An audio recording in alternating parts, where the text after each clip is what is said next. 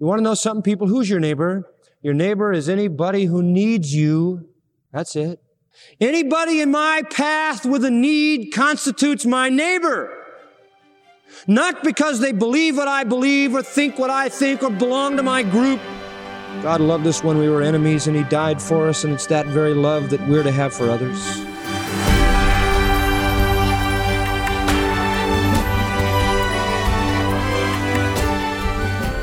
Welcome to Grace to You with John MacArthur. I'm your host, Phil Johnson. It could be a coworker or someone at church or maybe even your own brother, sister, or spouse. It could be any number of people with one thing in common. They don't exactly treat you like a friend. In fact, they may treat you badly when all you're trying to do is show them Christian love. Maybe you think it's best just to avoid them, but does Scripture really allow you to insulate yourself from your enemies? John MacArthur considers that today, continuing a timely study he calls Love No Matter What. But before the lesson, John, you have details to pass along to our listeners, specifically what they'll hear as they tune in to Grace to You in February. We always say we're unleashing God's truth one verse at a time, so talk about why you teach the Bible verse by verse the way you do. Because that's the way God wrote it, verse by verse. I'm just following the script. Since every word of God is pure, every word of God is true, since all Scripture is given by inspiration of God, God-breathed, you have to deal with every word. And the faithfulness of any preacher of Scripture is that he takes into consideration everything in the Scripture. It doesn't mean you get stuck on and of, although sometimes you do, because it has so much to do with an accurate interpretation. And since every word is true, and since every word comes from the mouth of God, we have no responsibility greater than to be faithful that in our preaching and in our teaching, we unpack Scripture in its very most detailed way. So we're going to do that. We're going to keep doing it, and we're going to do it in February. This is coming up since today is the first day of that month, and today through the 15th, we're going to continue our series, the current series, Love No Matter What. That's going to go on for the next couple of weeks. And then on the 16th, we're going to move into a helpful time of Bible questions and answers. And I'll be fielding questions from the congregation of Grace Church, kind of an open mic, and you'll have a great time listening to those. Then on the 19th of February and the 20th, a brand new interview, Signs of the Times. As you look at the chaos in the world, you see people going from bad to worse. You hear of wars and rumors of wars. You probably wondered, is the Lord returning soon? Where are we on God's timetable? Why all the focus on Israel? What does this mean? How can I stay solidly grounded and sure-footed and joyful through it all? We're going to give you some help with that. So that's on February 19 and 20, Signs of the Times interview. And then from the 21st to the 26th, How to Live in a Dying World. What does it mean to be salt and light? How can you be the kind of influence in the world that God wants you to be and equips you to be and make a real difference? You'll find out in this practical study from the Sermon on the Mount. And finally, from February 27 to March 1st, What Must I Do to Be Saved? When a lawyer, a scribe who specialized in interpreting the law of God, asked Jesus what it takes to inherit eternal life, the Lord's response was more than he ever expected. So we're going to dig into Luke 10 and find out what the answer to the question is, what do I do to inherit eternal life? This should help you and energize your evangelism. Great days ahead. Stay with us through February. Thanks, John. It's going to be a great month here on Grace to You. And now let's get to today's message from the series, Love No Matter What. Here again is John MacArthur. God has some very special and important things to say to us, to me, through this. Let me read for you verses 43 to 48 of Matthew chapter 5, and you follow as I read. Ye have heard that it hath been said, Thou shalt love thy neighbor and hate thine enemy. But I say unto you, love your enemies, and pray for them who despitefully use you and persecute you, that ye may be the sons of your Father who is in heaven. For he maketh his sun to rise on the evil and on the good, and sendeth rain on the just and on the unjust. For if ye love them who love you, what reward have ye? Do not even the tax collectors the same? And if ye greet your brethren only, what do ye more than others? Do not even the heathen so? Be ye therefore perfect, even as your Father who is in heaven is perfect. Let's go back to Genesis chapter 13 and see how the Old Testament honored this kind of attitude toward an enemy. Abram and Lot had a dispute. There were too many of them and their animals to occupy one plot of land. And verse 6 says that they had so many flocks and so many tents and herds and all of this that the land was not able to bear them. They couldn't dwell together in the same place, for their substance was great so that they couldn't dwell together. And there was a strife between the herdsmen of Abram's cattle and the herdsmen of Lot's cattle. So here you have enemies. You have a minor warfare. How is it to be handled? Bitterly, antagonistically? Watch Abram, and you see the virtue of the man. Verse 8, And Abram said unto Lot, Let there be no strife, I pray thee, between me and thee, and between my herdsmen and thy herdsmen, for we're brethren. Is not the whole land before thee? Separate thyself, I pray thee, from me. If thou wilt take the left hand, then I'll go to the right. Or if thou depart to the right hand, then I'll go to the left. Now listen, people, that is an amazing reaction. Abram ended the fight right there because he said, Lot, you take whatever you want, and I'll just take what's left. You pick out the best and you take it. That's how to treat an enemy. Give him the very best that there is. And so Lot checked around, lifted up his eyes in verse 10, beheld the plain of Jordan, well watered everywhere. Before, of course, the Lord destroyed Sodom and Gomorrah. It was like the garden of the Lord, the land of Egypt, as it cometh unto Zoar, which is a very fertile area of Egypt. So Lot chose all the plain of Jordan, and Lot journeyed east, and they separated themselves the one from the other. Abram dwelt in the land of Canaan, and Lot dwelt in the cities of the plain and pitched his tent toward Sodom. But the men of Sodom were wicked and sinners before the Lord exceedingly. Now, we could talk a lot about the stupidity of Lot pitching his tent toward Sodom and how it eventually got closer and closer until he was in Sodom, and finally he was out of Sodom, and Lot's wife was a pillar of salt. But the point that I want you to see here is the fact that Abraham treated an enemy as the Bible would want us to treat one. He loved him as he loved himself. Instead of seeking the land for himself, he sought the best for his enemy. The Bible honors that kind of virtue. 1 Samuel chapter 24 offers us another illustration. I want you to notice the first 6 verses. It came to pass when Saul was returned from following the Philistines that it was told him, saying, Behold, David is in the wilderness of En-Gedi. Now Saul was busy chasing David. David was a threat to Saul's throne, a threat to his security.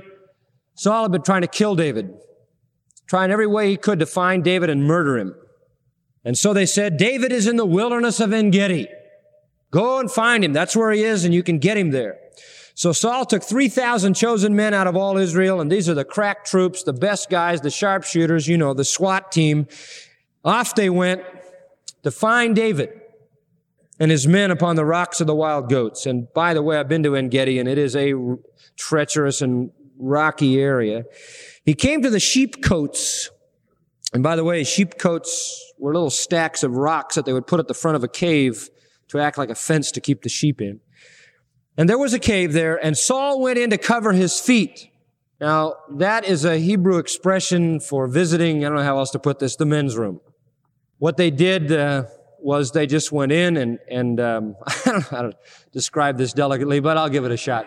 Anyway, they had these long robes, and they went in and they would just kind of get down on their haunches, and they would put their robe around them, covering their feet. That's literally what they did.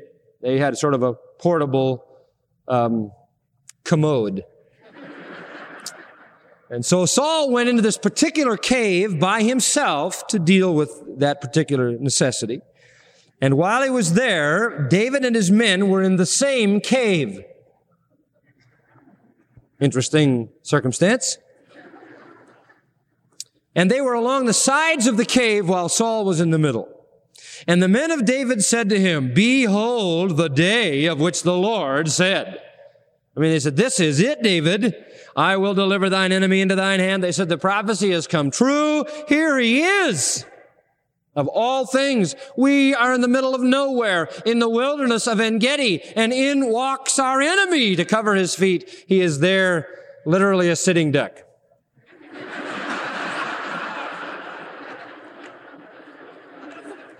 Well, what happened? The men of David said unto him, this was the fulfillment of the prophecy.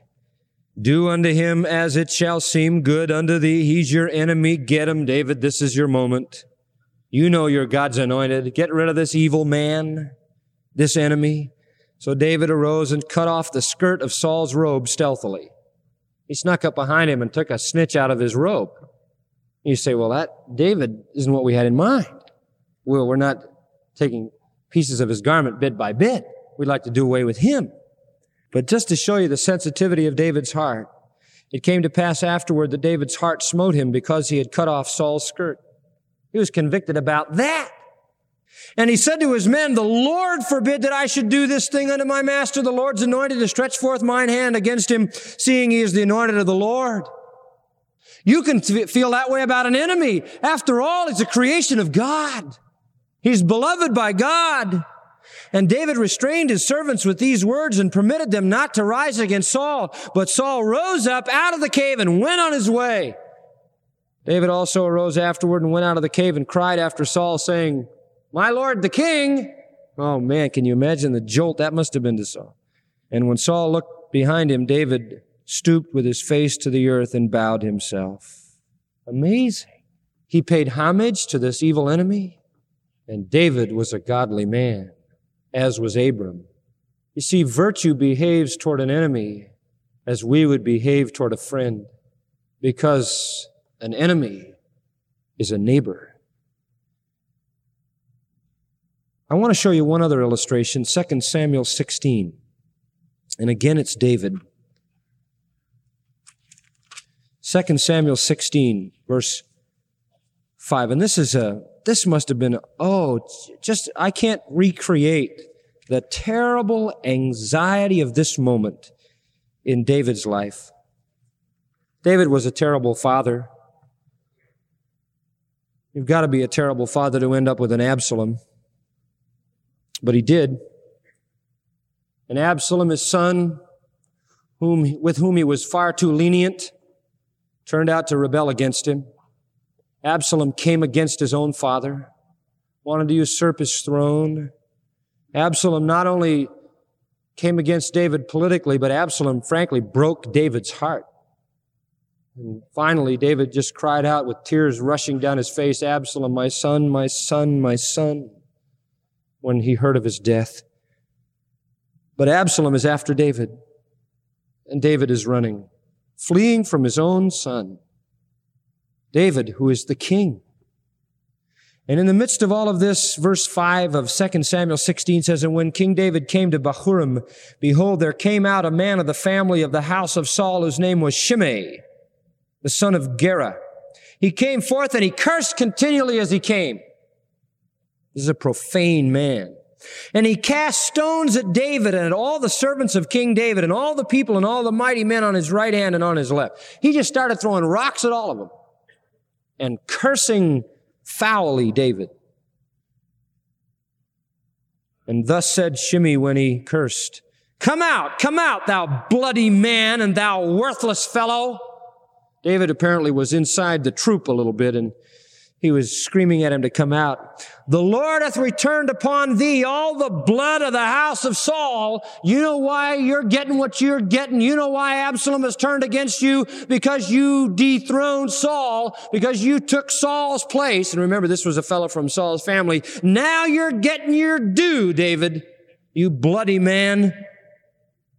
And the Lord hath delivered the kingdom into the hand of Absalom thy son, and behold, thou art taken in thy mischief, because thou art a bloody man. Then said Abishai, and Abishai was loyal to David, son of Zerah, why should this dead dog curse my lord the king? Now, apparently dead dog was a bad thing to call somebody. I mean, that's probably the worst epithet Abishai could think of. This dead dog. You find frequently in the Bible that pagans are called dogs. Even in Peter, you hear Peter refer to dogs licking up their vomit. And he has in mind apostates who go back to their evil ways. And to call somebody a dog was a terribly derogatory term. But to add the term dead dog is really strong. But we even say that, boy, so-and-so is a dead dog. We use it in a little different term, but this is where it came from. Why should this dead dog curse my lord the king? Let me go over, I pray thee, and take off his head. This was a pretty primitive time, and that's what normally would have happened. And the king said, what have I to do with you, you sons of Zeruiah? So let him curse, because the Lord hath said unto him, curse David. Who shall then say, why hast thou done so? What David is implying here is maybe the Lord told him to do this. You see, David is feeling the guilt of his failure with Absalom. And he's saying, how do you know but that God has not asked him to do this? David said to Abishai and all his servants, behold, my son who came forth of my own body seeks my life. How much more now may this Benjamite do? In other words, look, I could care less about this guy. The pain is from Absalom. What he adds to the thing is minimal to me. Don't bother with it. Let him alone and let him curse, for the Lord has bidden him. And I'm sure this is David's feeling. Whether the Lord did or not, I don't know, but he feels that he must have. It may be that the Lord will look on mine affliction, and the Lord will requite me good for his cursing this day. And as David and his men went along the way, Shimei went along on the hillside opposite him and cursed as he went and threw stones at him and cast dust. And the king and all the people who were with him became weary and refreshed themselves there. But David's heart was right at that moment.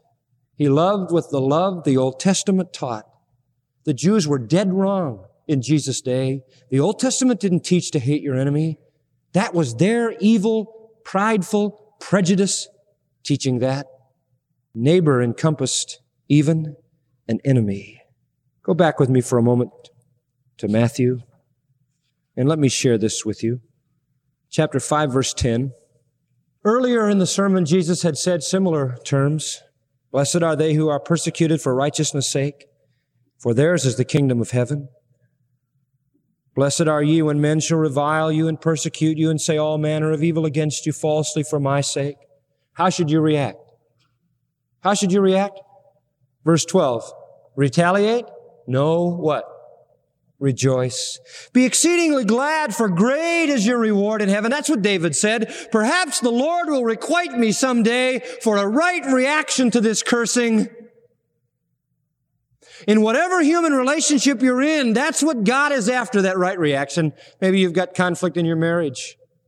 Maybe you've got conflict in your family between the children and the parents. Maybe you have conflict on the job. Maybe you have enemies at home and you have enemies at work and people who speak against you. Maybe a brother-in-law or a sister-in-law or a brother or a sister, another part of your family speak evil of you or your children. And it's so easy in our human world to get these things going and these enemies, and we become bitter and we begin to be hostile. And instead of reaching out in love to the people, instead of seeing them as our brother and our neighbor, as the Old Testament does, we begin to see them as the enemy, and we miss the point of what Jesus says, and we fall to the low level of Pharisaic religion. That's not to be. So the Old Testament was very clear, and Jesus is in absolute agreement with it. Can I introduce the teaching of Jesus to you in verse 44? And I'll just introduce it today, and we'll go into it next time. We saw the tradition of the Jews in verse 43. We saw the teaching of the Old Testament implied behind verse 43, but perverted. And now the teaching and the truth from Jesus himself. This is the Lord's corrective to the error of the Jewish system. And he gives 5 principles to correct the faulty love of the Pharisees and the scribes. 5 short statements, sequential statements that ascend to the very highest statement of all. They have a beautiful flow and ascent, and we'll see that next time. He says 5 things. Let me just give them to you. Love your enemies, pray for your persecutors, manifest your sonship, exceed your fellow men, and imitate your God. And people, when we finally ascended to that fifth principle, you are going to see, perhaps in a way you've never seen before, what Jesus meant when he said you're to love your enemies. It is the most powerful statement, I believe, in the New Testament about the meaning of love. Let's just take that first one for a moment. Verse 44. But I say unto you, love your enemies. Jesus speaks with authority here. He is the Lord of the law. He is the Son of God. One of the things we learn in Greek is that Greek verbs change their form depending upon what pronoun is used. For example, you don't need pronouns like I, you, he, she, it, they, them, your, etc. in Greek because the verb form indicates which pronoun is proper. It's in the ending of the verb. So whenever the pronoun is put in front of the verb, it is put there for intensification. It would have been enough to just have a verb form. I say unto you. I say could be several verbs. Could be, say, lego. I say unto you. But if it is ego lego, it means I say unto you, and the emphasis is not on the saying, the emphasis is on the sayer. And so Jesus, by using the emphatic pronoun, is intensifying the fact that he speaks authoritatively. I say unto you, setting himself up as one who can speak over against their system no matter who their teachers have been, no matter how long a list of renowned and well-meaning and well-known and astute rabbis there have been. I say unto you. And so he is the Lord of the law. And what does he say? The first principle, as we move up the steps, love your enemies. Love your enemies. And the idea we learn from the Old Testament is that your enemy is your neighbor. To illustrate that, look with me at Luke 10. Luke 10, verse 25.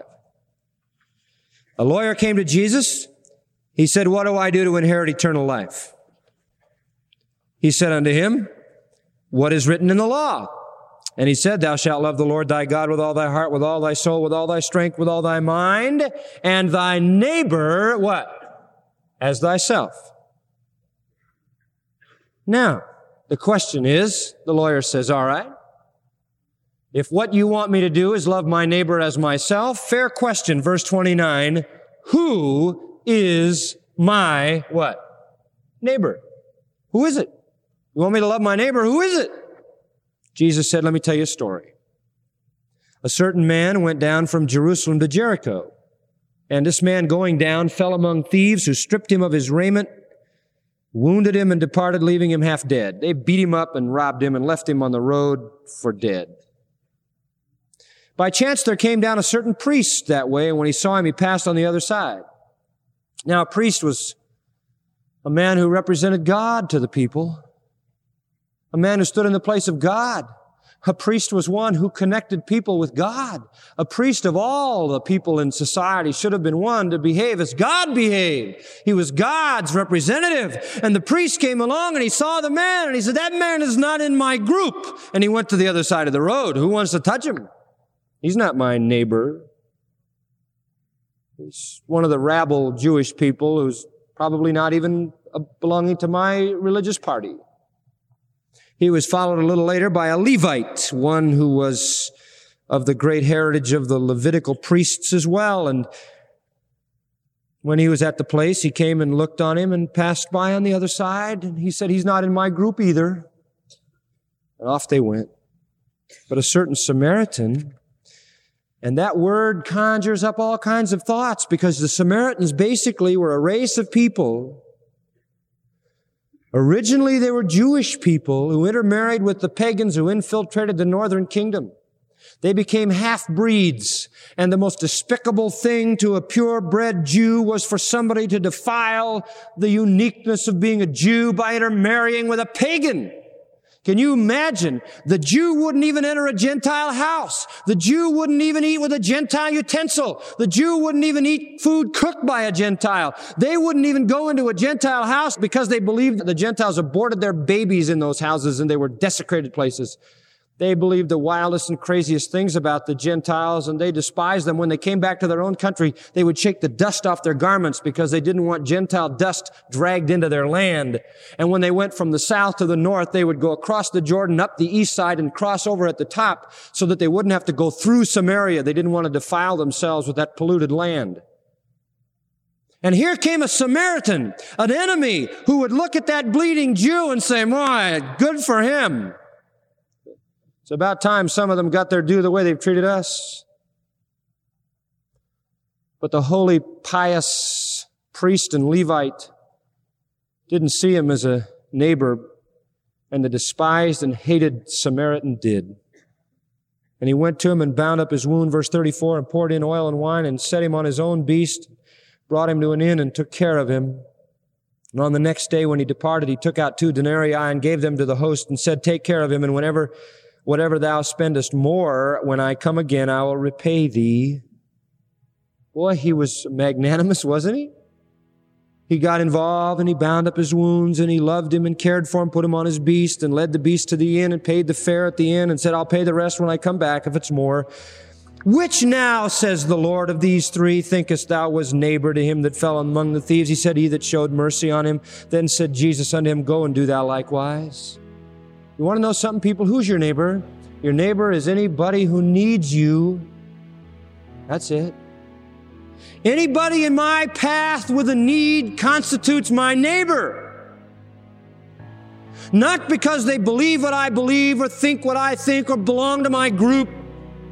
God loved us when we were enemies and He died for us, and it's that very love that we're to have for others.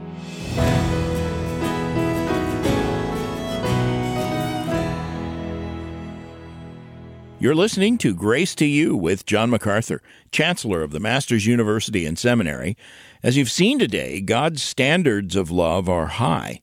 And to help you understand just how high the standard is that God calls you to and equips you for, let me encourage you to download John's current study titled Love No Matter What to review at your own pace.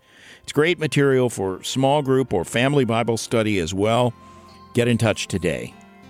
You can download the audio and the transcripts for Love No Matter What at our website, gty.org. In fact, at gty.org, you can download any of John's more than 3,600 sermons, all free of charge. Just search for a topic or a Bible passage that you're interested in and start listening. And thanks for remembering that it's friends like you who help us connect people around the world with biblical truth through radio, television, and thousands of online resources, including our sermon archive. To help bring daily spiritual nourishment to people in your community and beyond, express your support when writing to Grace to You, Box 4000, Panorama City, California, 91412. You can also donate online at gty.org or when you call us at 800-55-GRACE. And thanks also for your prayers for John and the staff. It's really the most important way you can partner with us in ministry. Now for John MacArthur, I'm Phil Johnson with a question to consider. There are a lot of things you might not love, a painting or a hairstyle or some food, but when is it all right not to love a person? Find out tomorrow when John continues unleashing God's truth one verse at a time on Grace to You.